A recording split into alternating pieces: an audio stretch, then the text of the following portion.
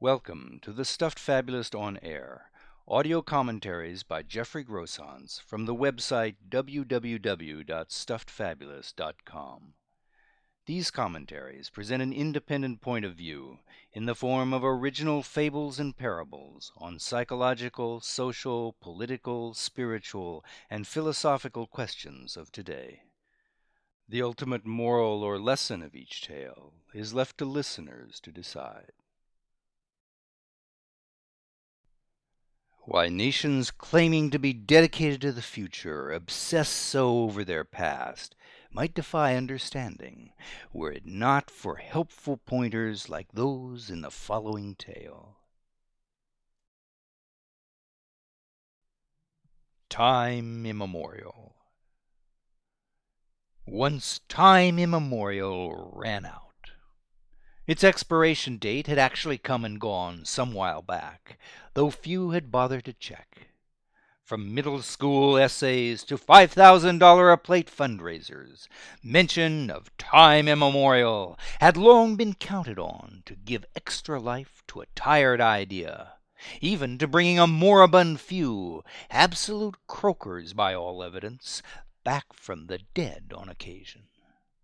Without it, many claims to lofty oratory and lofty thought might have been taken less seriously or dismissed outright. The end of time immemorial, therefore, posed a true dilemma for those who had counted so heavily upon it over and over again. It was a dilemma they could not ignore once the facts were clear, however. There was no dodging the need for a replacement without delay that was both flexible and durable enough to do for all future declarations what time immemorial had done for so many former ones. Something with equal resonance, equal lasting power.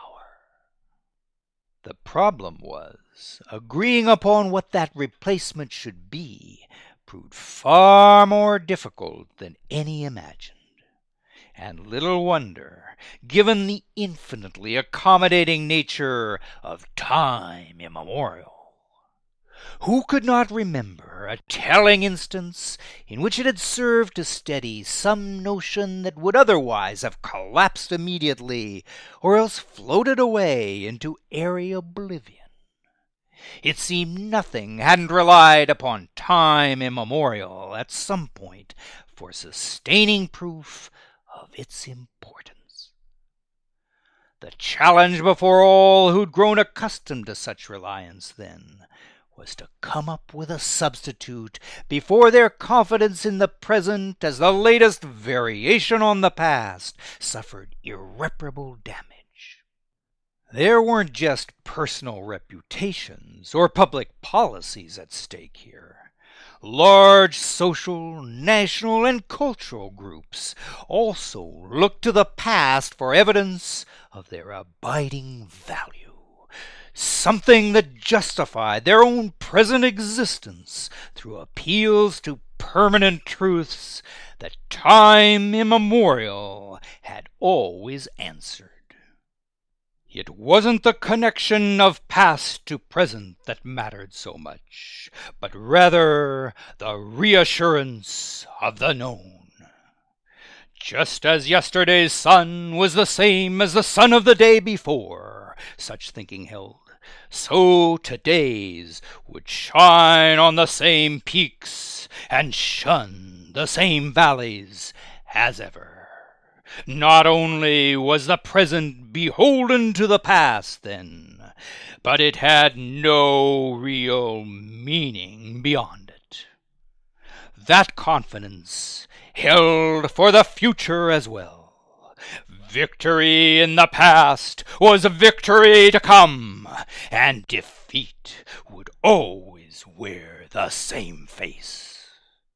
Not remembering the past wasn't as sure a guarantee of repeating it as precisely the opposite was. Tying a string around your mind so you'd never forget. The loss of time immemorial was clearly a serious blow, therefore. Donations were solicited and made, committees formed, congregations exhorted, political parties rallied, all in the name of finding a substitute with equal potency that might ensure the continued health of the has-been forever. Who was prepared, ladies and gentlemen, to risk trusting the future to anything less? More fables and parables, like the one you've just heard, are available for reading, downloading, and forwarding at www.stuffedfabulous.com. Bound collections of tales in the series Likely Stories, Contemporary Fables and Parables, and audio CD collections of selected tales can also be ordered through bookstores or directly through the orders page of the website.